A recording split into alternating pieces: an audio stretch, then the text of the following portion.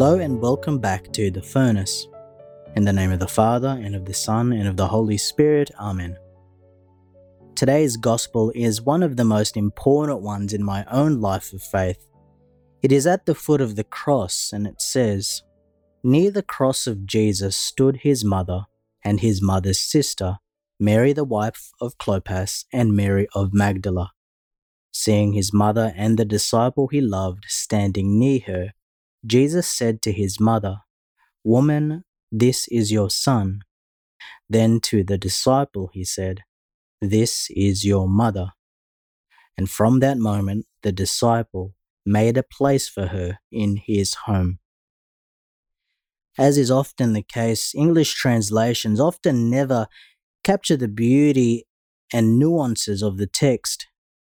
The word for home in Greek is oikia, but St. John does not use that line.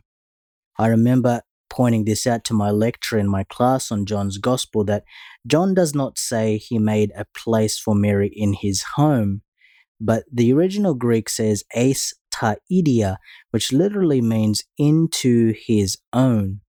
It is not merely taking Mary into his own house, but it is something more profound, deeper, and intimate. The disciple welcomes Mary into a loving, spiritual communion.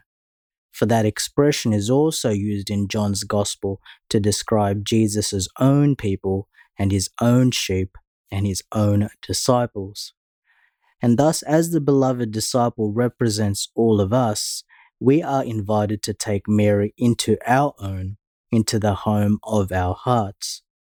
In a particular way, we are to remember Our Lady's sorrows today, as she herself participates in the suffering and passion of Christ her Son.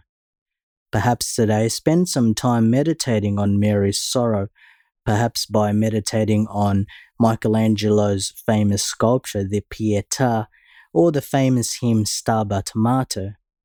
As Saint Bernard of Clairvaux said, "Do not be surprised that Mary is said to be a martyr in spirit.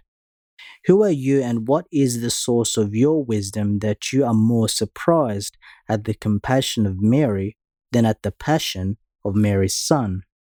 For if he could die in body, could she not die with him in spirit? He died in body through a love greater than anyone had known. She died in spirit through a love unlike any other since his." Let us pray. O God, who willed that when your Son was lifted high on the cross, his mother should stand close by and share his suffering, grant that your Church, participating with the Virgin Mary in the Passion of Christ, may merit a share in his resurrection, who lives and reigns with you in the unity of the Holy Spirit, God forever and ever. Amen. In the name of the Father, and of the Son, and of the Holy Spirit. Amen.